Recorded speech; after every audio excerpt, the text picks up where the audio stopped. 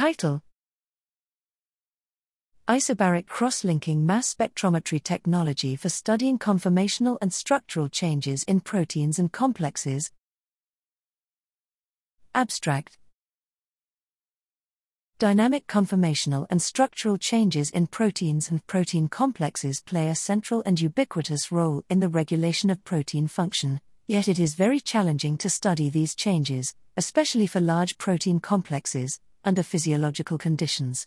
Here we introduce a novel isobaric crosslinker, clinker, for studying conformational and structural changes in proteins and protein complexes using quantitative crosslinking mass spectrometry, QCLMS. Clinkers are small and simple, amine reactive molecules with an optimal extended distance of 10 A, and use MS2 reporter ions for relative quantification of clinker-modified peptides. We synthesized the 2-plex Q2 linker and showed that the Q2 linker can provide quantitative cross-linking data that pinpoints the key conformational and structural changes in biosensors and the RNA polymerase II, Pol II, complex.